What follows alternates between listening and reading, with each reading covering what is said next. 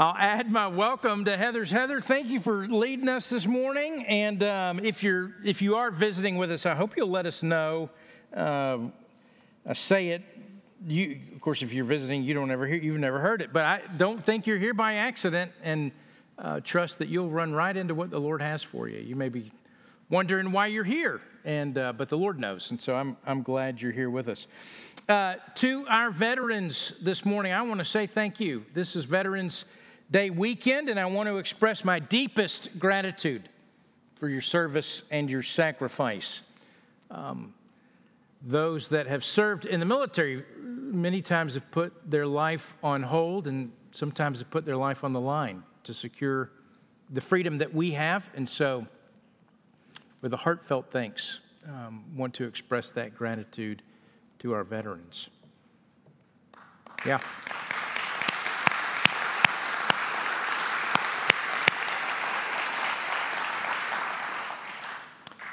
All right, if you've got your Bibles, go to 1 Corinthians chapter 7. That's where we're going to be. We're going to do the second half, or second 3/4 of 1 Corinthians chapter 7. And so how we're going to approach it, I'm going to read beginning in verse 17, and I'm going to read all the way to the end of it because I want us to hear God's word in context, and then I'll come back through and we'll walk through some of the pieces of it as we seek to understand what Paul has to say. So 1 Corinthians chapter 7, beginning verse 17. Here's what he says. Only let each person lead the life that the Lord has assigned to him and to which God has called him. This is my rule in all the churches. Was anyone at the time of his call already circumcised? Let him not seek to remove the marks of circumcision. Was anyone at the time of his call uncircumcised? Let him not seek circumcision. For neither circumcision counts for anything, nor uncircumcision, but keeping the commandments of God. Each one should remain in the condition in which he was called. Were you a bondservant when you called? Do not be concerned about that. But if you can gain your freedom, avail yourself of the opportunity. For he who was called in the name of the Lord as a bondservant is a freed man of the Lord. Likewise, he who was free when called is a bondservant of Christ. You were bought with a price. Do not become bondservants of men. So, brothers, in whatever condition each was called, there let him remain with God. Now, concerning the betrothed, I have no commandment from the Lord, but I give my judgment as one who by the Lord's mercy is trustworthy. I think that in view of the present distress, it is good for a person to remain as he is. Are you bound to a wife? Do not seek to be free. Are you free from a wife? Do not seek a wife. But if you do marry, you have not sinned. And if a betrothed woman marries, she has not sinned. Yet those who marry will have worldly troubles. And I would spare you that. This is what I mean, brothers. The appointed time has grown very short. From now on, let those who have wives live as though they had none, and those who mourn as though they were not mourning, and those who rejoice as though they were not rejoicing, and those who buy as though they had no goods, and those who deal with the world as though they had no dealings with it. For the present form of this world is passing away. I want you to be free from anxieties. The unmarried man is anxious about the things of the Lord, how to please the Lord. But the married man is anxious about worldly things, how to please his wife, and his interests are divided. And the unmarried or betrothed woman is anxious about the things of the Lord, how to be holy in body and spirit. But the married woman is anxious about worldly things, how to please her husband. I say this for your own benefit, not to lay any restraint upon you, but to promote good order and to secure your undivided devotion to the Lord. If anyone thinks that he's not behaving properly towards his betrothed, if his passions are strong and it has to be, let him do as he wishes. Let them marry. It is no sin. But whoever is firmly established in his heart, being under no necessity, but having his desire under control, and has determined in his heart to keep her as his betrothed, he will do well. So then, he who marries his betrothed does well, and he who refrains from marriage will do even better. A wife is bound to her husband as long as he lives. But if her husband dies, she's free to be married to whom she wishes, only in the Lord. Yet in my judgment, she is happier if she remains as she is. And I think that I too have the Spirit of God. If you would you bow with me and let's pray. Father, I ask that you would help this morning. The words of Paul, I confess, they're hard for us today. And I pray that you'd help, by your Spirit, take your word and use it to transform us. So we need wisdom and understanding. That means eyes to see and hearts to hear. Father, I pray your Spirit would work on us, each of us, where we are. So that at the end of the day, Father, at the end of this time in your word, we would gaze upon you. We ask for that. And that you draw us to your Son, Jesus. And we pray this the only way we can, and that's in the name of your Son, Jesus, and by the power of your Spirit. Amen. Well, so I was reading that out loud, and some of you were thinking, well, that seems hard. And the truth is, it is. So last week and this week, I'll tell you, somebody was asking me, how study was going, because, last week was hard. And how's the rest of 1 Corinthians 7 going? I said, hard. This is, I've almost 25 years I've done this, all right? And I would tell you, 20 solid years I've done this.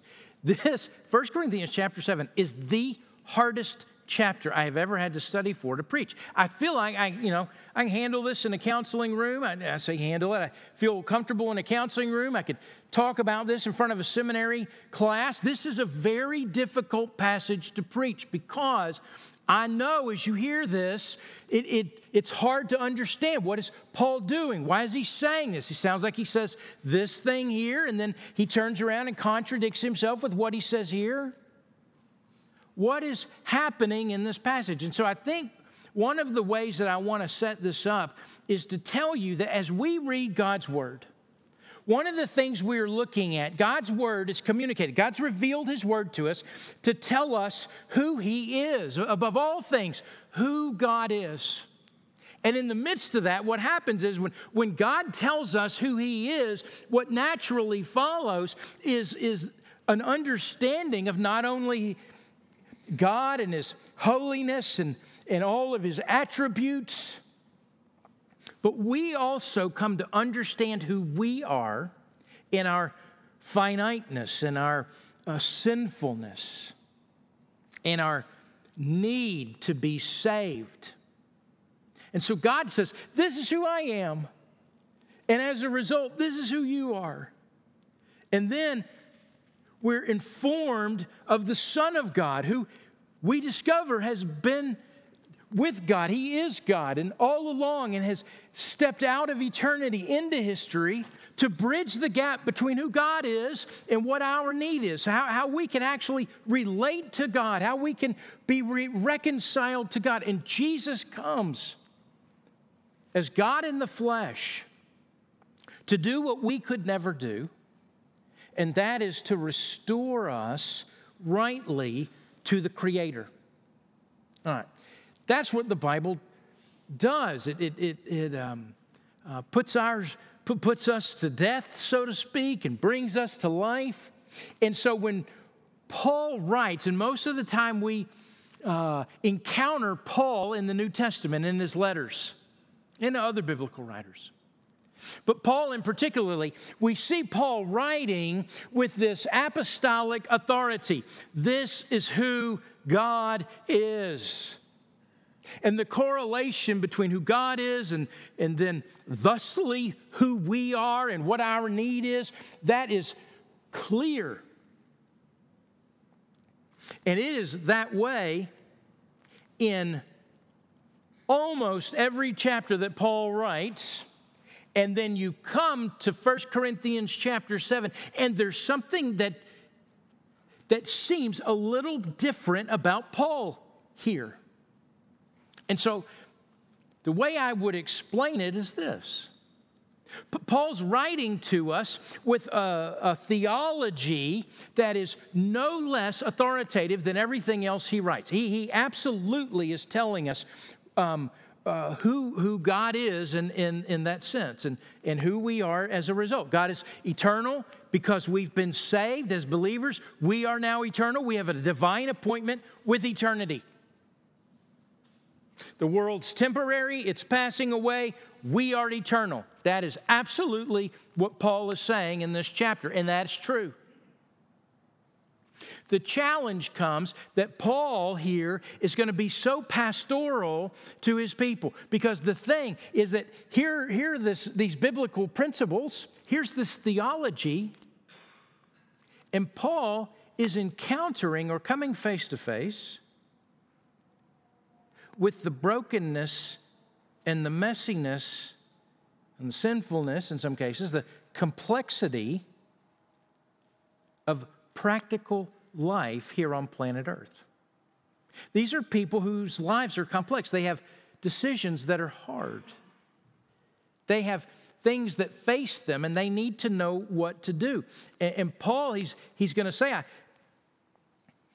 I'm using my best judgment here. I'm taking biblical principles, and I want to apply them to these complex situations.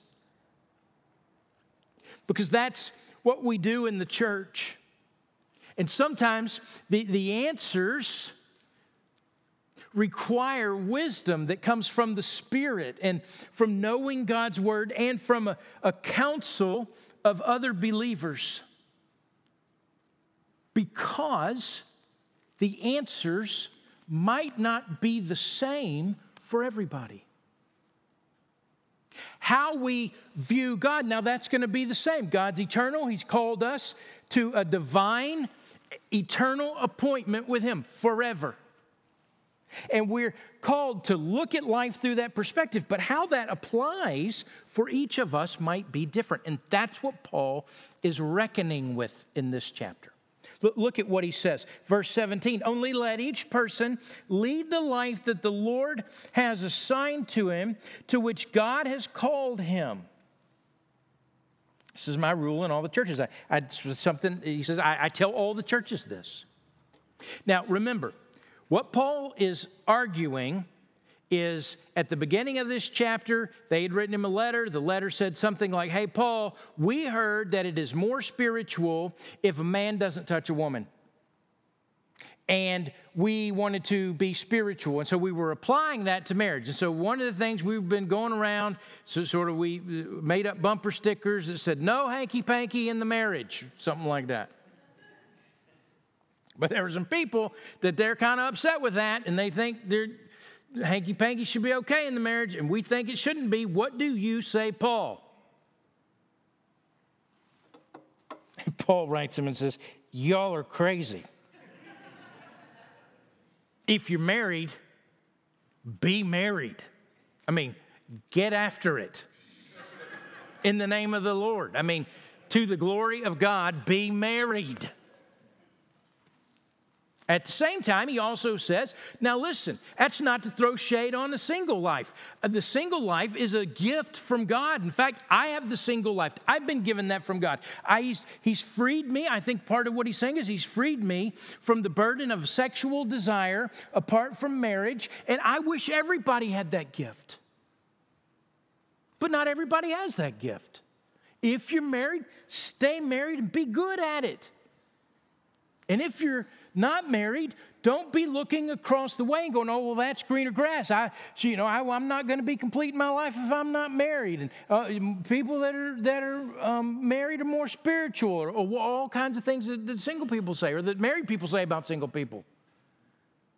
And he's saying, look, both are great. Let's elevate both of them to the glory of God.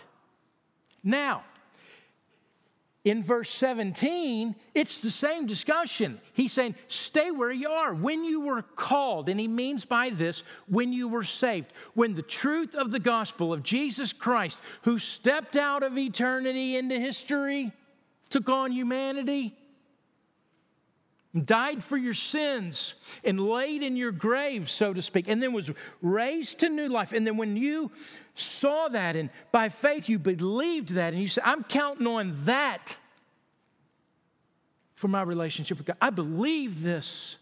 I believe what Jesus did. And I'm counting on that and nothing else. I am renouncing everything that I think I could possibly do to get to God, because I know I could never get to him on my own. But Jesus has done that. And I'm trusting him. That's your calling.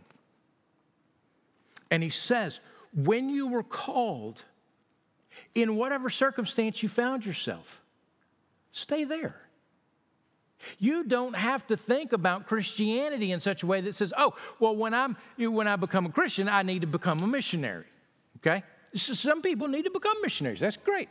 But for the most part, you don't have to say, oh, well, I just work in an office. I guess I'm like, I'm on the 8th grade B team of Christianity. I should try to get to the JV or the varsity. I need to do. No, you can stay right where you are. God's called you. He has a place for you. That's part of his will. Stay right there and be a believer. He's applying this. He's saying this because he's been talking about marriage. You're married? If you're married, God called you to salvation in the midst of your marriage. Stay right there and be married. That's what God means for you to do. You don't have to change your current circumstances to fit with your Christianity. There's no prerequisite like that. Wherever God's called you, you can be a Christian right there. In fact, he means for you to be a Christian right there. You have a divine appointment with eternity. You are now from the future. You're going to live forever. And he's going to say, in the midst of a world that's passing away, the time is short. So live for then, not now. Don't worry about now. Don't worry about those things. Now, there are some exceptions, and let me just say this. And Paul doesn't necessarily deal with this here, but you can extrapolate this from other things that Paul says, like, if you are a drug dealer and you get saved, Paul's not saying, then deal drugs to the glory of God. No. Don't be a drug dealer, all right? That would be an exception. And there are probably a couple of others. But at the same time, I read just not long ago an article about Alice Cooper. Some of you are like, who's Alice Cooper? Some of you are like, rock on, Alice Cooper. And so, but Alice Cooper is a believer and became a believer in the 80s. Totally goes to a Bible church in Arizona, as a matter of fact, which I'm sure is crazy when he shows up. And people are like, who? But he loves the Lord. And he had a pastor who gave him some real wise counsel. He was worried, man, maybe there are a bunch of things I need to change. And the guy was like, well, yeah, probably, alcohol and drugs. You should probably take that out of your lifestyle. But man, it's okay to play your music. And God's given you this gift, this talent. And so he did, and he does, and he's this witness in the midst of a whole industry and a whole culture, And he says, look, I'm not a Christian singer. I'm a Christian who rocks, man. And I'm like, yeah, right on, Alice Cooper. And that's part of what Paul's saying. And then he's going to give two analogies. Now, I got to say this because he's going to talk about circumcision and he's going to talk about slavery. Paul's points are not about circumcision and slavery. They're just illustrations that he's trying to make. Look, stay where you are. I've been talking about marriage. Let me illustrate this with circumcision and with slavery. And most scholars believe he picks circumcision and slavery because those two issues were not impassioned issues for the Corinthians. They were neutral. There was no issue with circumcision, probably no issue with the issue of slavery with the Corinthians. Now, the Galatians, big deal with circumcision, but not so with the Corinthians. So these are two analogies to illustrate the principle: stay where you are, where lead the life that the Lord has assigned to you when He calls you. Verse 18, real quick. Was anyone at the time of his call already circumcised? Let him not seek to remove the marks of circumcision.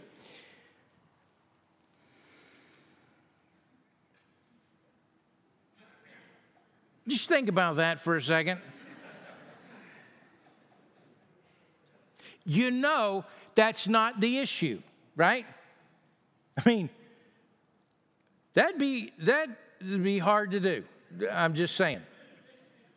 The issue isn't about a surgical reversal or whatever. That's not what he's talking about. He's, look, you're circumcised, stay circumcised. You're uncircumcised, stay uncircumcised. You don't have to change all these circumstances in your life.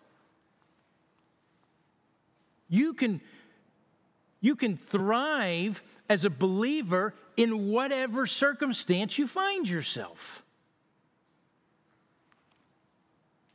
He is going to, verse 19, then the circumcision counts for nothing, uncircumcision counts for nothing. He's keeping the commandments of the Lord. He's following Jesus, is what he's saying. Now, in verse 20, he reiterates the principle again. To make sure we remember what we're talking about, each one should remain in the condition in which he was called. Verse 21, now he's going to give us an example that while it probably was not an impassioned example when he wrote this to the Corinthians, years later, centuries later, this would become impassioned for the church. Is Paul somehow promoting slavery? No. But he is saying, slavery of men is no match for the freedom that's offered in Christ. If you find yourself in an oppressed situation like this, certainly do all you can to free yourself from it and take the opportunity. But if not,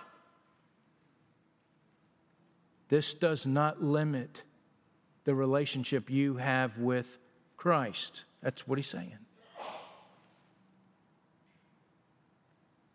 Verse 23, you were bought with a price. And then he makes this wordplay. He's like, look, if you're a slave, here's the great news.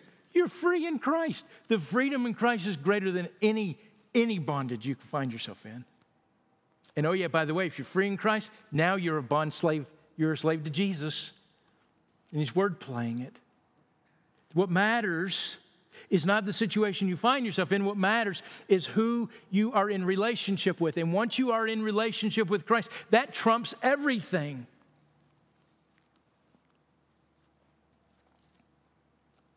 Because you're eternal now, destined for forever.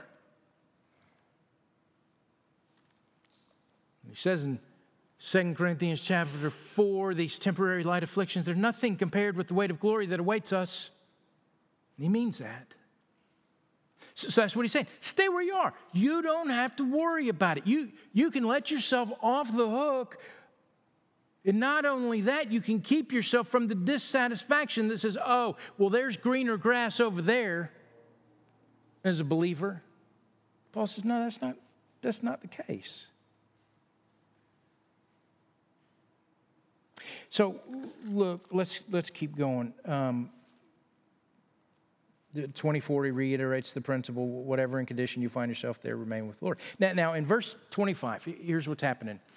Paul now, so he's addressed the married people, and he has addressed everybody with the principle of stay where you are. So be where you are. Bloom where you're planted. Maybe that's a way to say it. Now he's going to address, verse 25, it says, now concerning the betrothed. Some of your translations have the virgins. Let me tell you who this category is. It is the category likely of people that they're not married, but the arrangement for their marriage has already been made.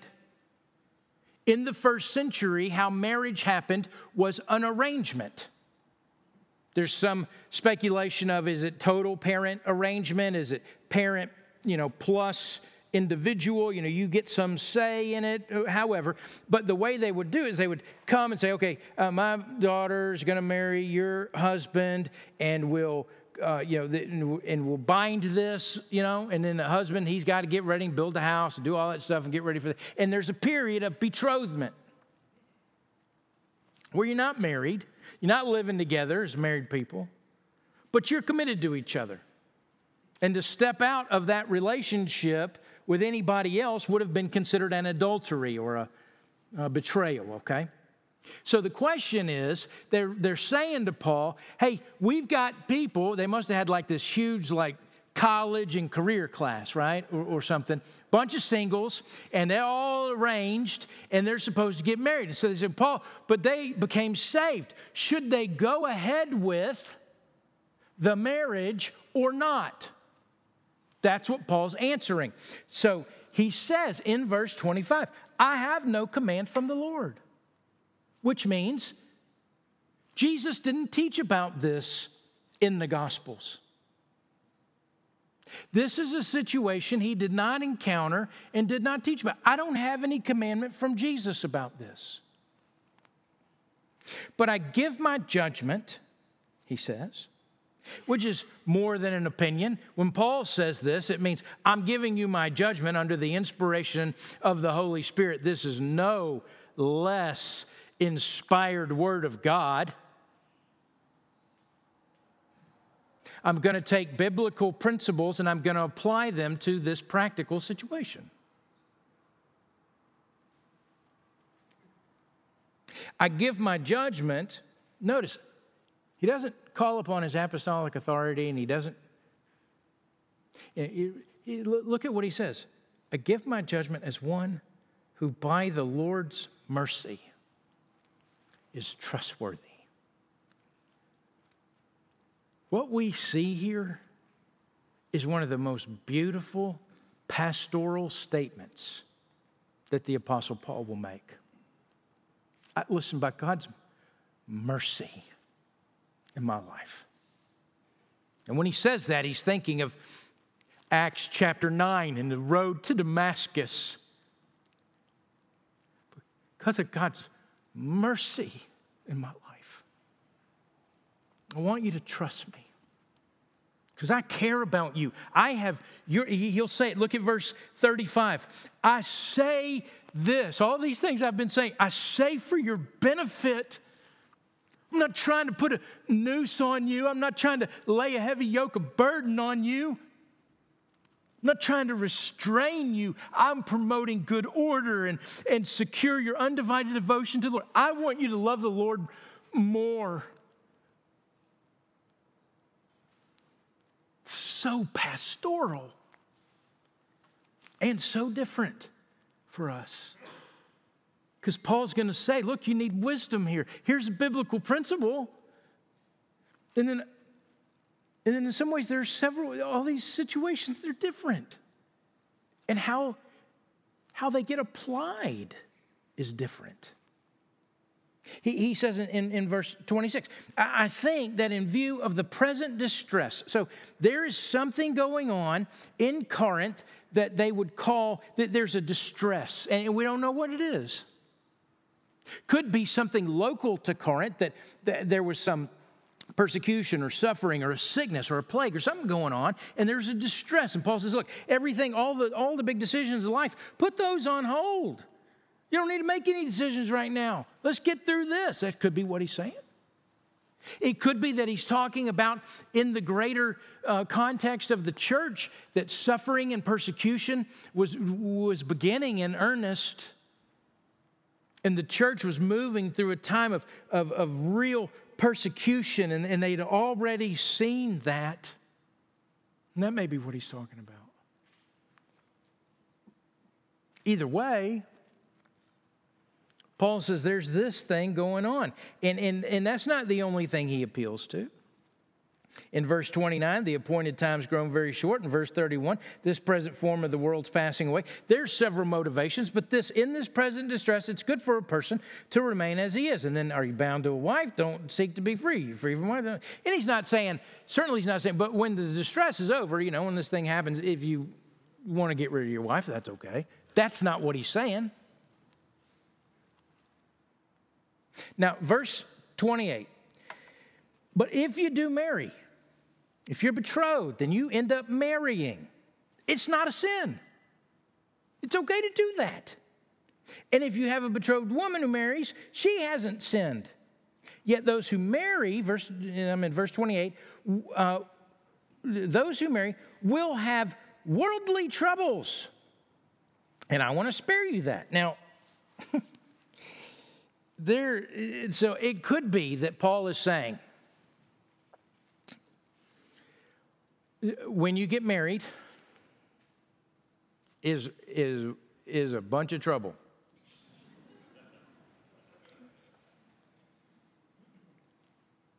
He would not be entirely wrong. He might be saying that. He might be speaking to the challenge that comes with being married. It's the kind of thing when I do premarital counseling with a couple, this is what I try to convince them of, all right, whether Paul means this or not. I try to say, look, I know you're just crazy in love with this person, and you just can't imagine waking up one morning about 6 months from now and going, why in the world why did no one tell me? And I'm here telling you. I feel like it's part of my job in premarital counseling. Try to get them not to marry each other. Or at least shake them out of the naivete that everything's going to be, rainbows and puppies. No, this deal's hard. Maybe that's what Paul means. It could be that he's speaking about, troubles and persecution that would come and the difficulty of marriage and a husband gets dragged away and has to deny Christ for the sake of protecting his family. I mean, there were things that were real and that were coming in the church. Maybe he means that. But either way, pastorally, there's trouble coming, and I want to spare you. But if you marry, that's not a sin. You haven't done anything wrong. And then verse 29, just real quick, he says, and this is what I mean, brothers. And then from 29 to 31, Paul is going to explain what he means. The irony of this is that verses 29 to 31, I have read hundreds of pages with thousands of footnotes. And however clear Paul thinks he is here, I can tell you, with Peter, who says, there are some things that Paul writes that are very hard to understand. And that's this. You're like, wait a minute. He starts with those who have wives, live like you don't have any. But you just said if you're married, get after marriage. So the key to what he's saying, I think, from 29 to 31, when he says all these things, is found in what's said at the beginning of 29 and the end of 31. Put 29 up there. It says, the appointed time has grown very short. The end of 31, look at what it says, the end of it. For the present form of this world is passing away. The time is short. The present form of this world's passing away, which implies there's another form of the world coming, and it won't pass away. It's eternal. We find that in Revelation chapter 20, 21, and 22. New heavens and a new earth. This is temporary, and it's short. And what Paul is saying is, it would be silly then, right? To tether yourself to a world, to anchor yourself to the things that are temporary and that are passing away when you actually are from the future. You have a divine appointment for eternity. So it would be silly to anchor and tether yourself to what is fleeting and not anchor and tether yourself to your eternity. That's his point. Which is what we don't do very well when we're making big decisions, right? We think, listen, the decision comes, we feel the impact of it, and sometimes they're big decisions. I'm not saying they're not big decisions, but we can get so caught up in thinking that it is so big and forgetting that, you know what? We need the eternal view of our life in the midst of this decision.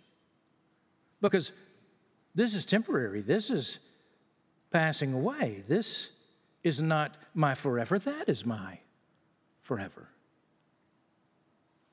And Paul wants us to be people who are not tethered to this world, but who are anchored in the life we have been saved for. We need to be people who think of ourselves as eternal people, as kingdom people. The already has started.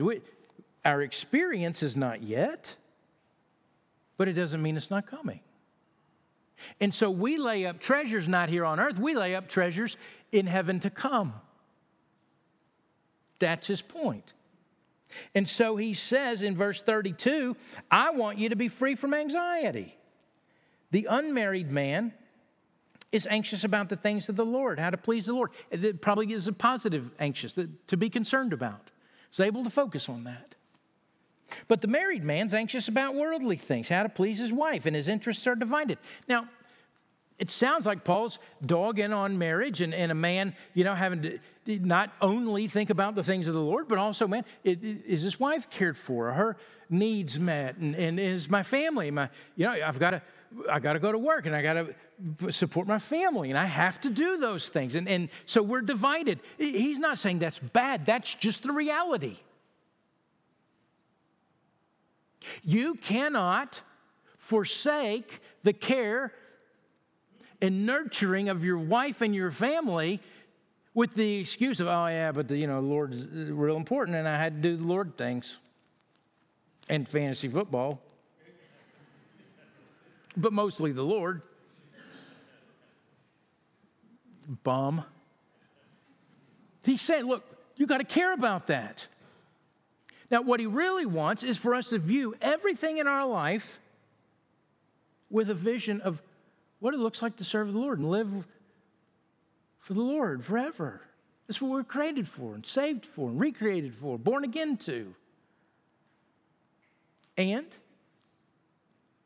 while everything's changed, in some ways nothing's changed. We have circumstances and responsibilities in the life we live in. We want to do those well to the glory of God. This is his point. The end of verse 34, but the married woman's anxious about the worldly things, how to please your husband. Verse 35, I say this to your own benefit, not to lay a restraint on you, but to promote good order and to secure your undivided devotion to the Lord. In verse 36, if anybody thinks that they're, what he's saying is betrothed, but because of your sexual desire and you can't control yourself, go ahead and get married. That's not a sin. Do that. Go ahead. He said earlier, it's better to marry than to burn. But, verse 37, hey, if you firmly establish in your heart, being under no necessity, this is not a compulsion. I'm not saying you have to do this, but you have your desire under control and you've determined in your heart to keep her as a betrothed, you do well. It's okay.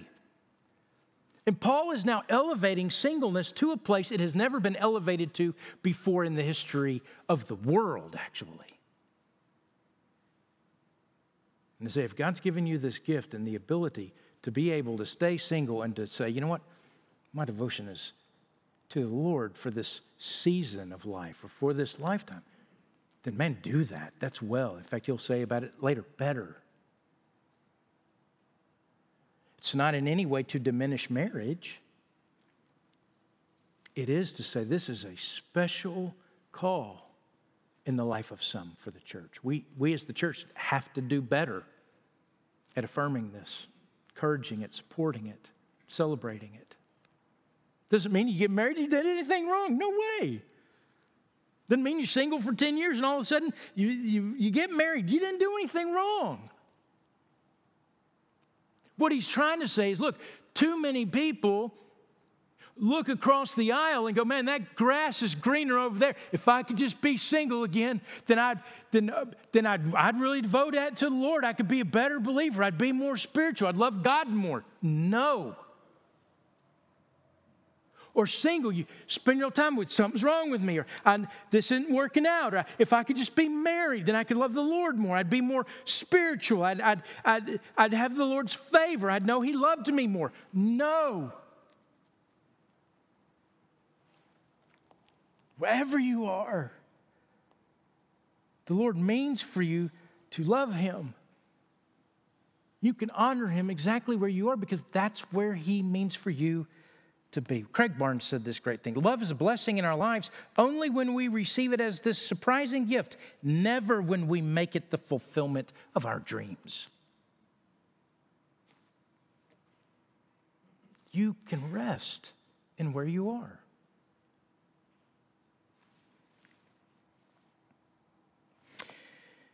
Okay. All right, so you got that part? You got that bit? All right. 39 and 40, real quick. A word to the widows. If your husband dies, you can marry if you want to. He says, in my judgment, though, it's better if you don't marry. Or you're happier, he says. He's probably right. And then he ends with, and I think that I too have the Spirit of God, which is probably this peculiar, special, awesome apostolic dig at the believers in Corinth that thought they were so wise, and he says, okay, I probably have the Spirit too, which is a thing like only Paul could say, but man, he said it. It's awesome. Praise the Lord. Chapter 7 is concluded. Some of you are like, this is the weirdest sermon I ever heard. It's the weirdest one I ever preached. Let me give you just a couple of principles. And so what can we take away from this, all right? Realizing, I said last week, I mean it again this week, Paul didn't say everything there's to say about marriage, didn't say everything there's to say about singleness or divorce or remarriage. He was not intending to do that. He's answering a couple of questions that came his way. Here are some principles I think we can extrapolate, all right? One, celibacy or singleness for extended period of time or a lifetime. It requires self-control that's empowered by the Spirit. It's going to be a gift that comes by way of the Spirit. And self-control, he says several times in this chapter, that's a part of it. The ability to be able to guard your heart and to guard your mind and to guard your body with a vigilance, an active discipline, and that can come, and it comes for some people as a gift from God, and so it should be celebrated. Nothing wrong with that. In fact, Paul says that's how he is, and he wished everybody was. But he knows they're not. Now, it's presented this way, or one of the ways, but it's not the only thing. But marriage and even remarriage is one of the remedies for the lack of self-control.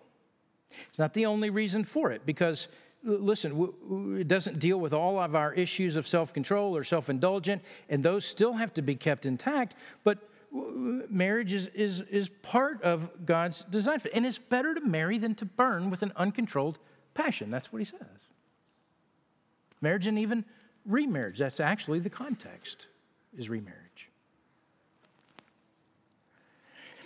Now, remarriage, a word about that. Paul doesn't say everything there is to say. I think one of the ways that we talk about remarriage is if you look through the Bible, a couple of things I would say about it. The Bible has a few things to say about divorce, Old Testament and New Testament, Deuteronomy 24, Mark chapter 10, and the parallel passages, Matthew chapter 5. And so divorce, here's some things about it. God hates it.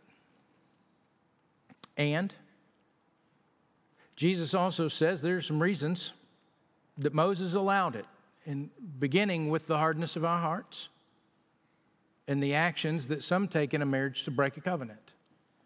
Adultery falls under that. And when the Bible speaks about divorce, here's one of the things that is interesting. It assumes remarriage. It just does. So the Bible gives some instructions about remarriage. Ideal instructions. Instructions that as believers we should seek to uphold and honor.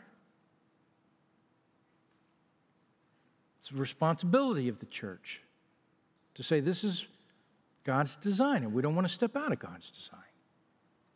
So adultery is one of those things that can end a marriage, break a covenant that someone can remarry from. Abandonment, that's another one. It's probably here in this passage, 1 Corinthians chapter 7, when an unbeliever leaves a believer.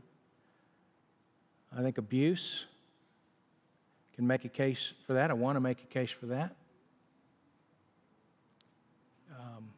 I think from Exodus 21 and some other places. And the death of a spouse. And that seems to be, so if people are looking for rules and what's okay and what's not okay, well, that seems to be what the Bible says. Now, at the same time, I also want you to know, listen to me so clearly here this morning. If you're here this morning and you are married and you're in a second marriage or third marriage or whatever it is, I don't say that to say the marriage that you're in now is wrong. You may need to say, Lord, I need to confess the previous marital activity in my life. Maybe that's what you need to do, and you've never done it. Do that. But I want you to hear, whoever you came with this morning that you're married to, leave with them married. You're married to exactly who God means for you to be married to right now. I don't understand that. I'm not trying to account for everything in the past, but I am accounting for right now. Remain as you are. And if anyone in here has an idea to abuse what I've been saying and to use divorce as some opportunity for serial adultery, please come meet with me in my office and talk to me about that. And Scott Killow will be there too. As angry as you look right now, you'll be there with me. No. But I'm just saying, no, don't abuse this. Paul means he wants to, he's saying these are biblical principles. I'm trying to apply them to complex, practical situations in life. God loves marriage and he hates divorce. And he gifts single people for seasons of their lives, sometimes a lifetime. And so we want to celebrate that and elevate it. And stop calling things sin that's not sin. But where there is sin, let's confess it. Because we're not people who are tethered to the now, we're tethered to the then. This is a temporary world passing away. It would be silly for us to anchor our hopes here. Our hopes are anchored in the kingdom to come. That's what he means. All right. Well, there's so much more to say. But next week is 1 Corinthians 8, so that's good. Father, thanks for the time we've had and for your word. And I pray, Father, I pray that things that were true said this morning, you'd help us seal that for us. Well, I don't want to forget what's true. Father, for anything that came out of my mouth today that does not accord with your word, I pray you would burn it up right now and it would be forgotten forever. Draw us to your Son. Grant us more of a glimpse of your glory for having worshiped you today and worshiped you alongside and shoulder to shoulder with other believers. We want to see you more. And so I pray you'd help us do that. We ask this the only way we can in the name of your Son, Jesus, and by the power of your Spirit. Amen.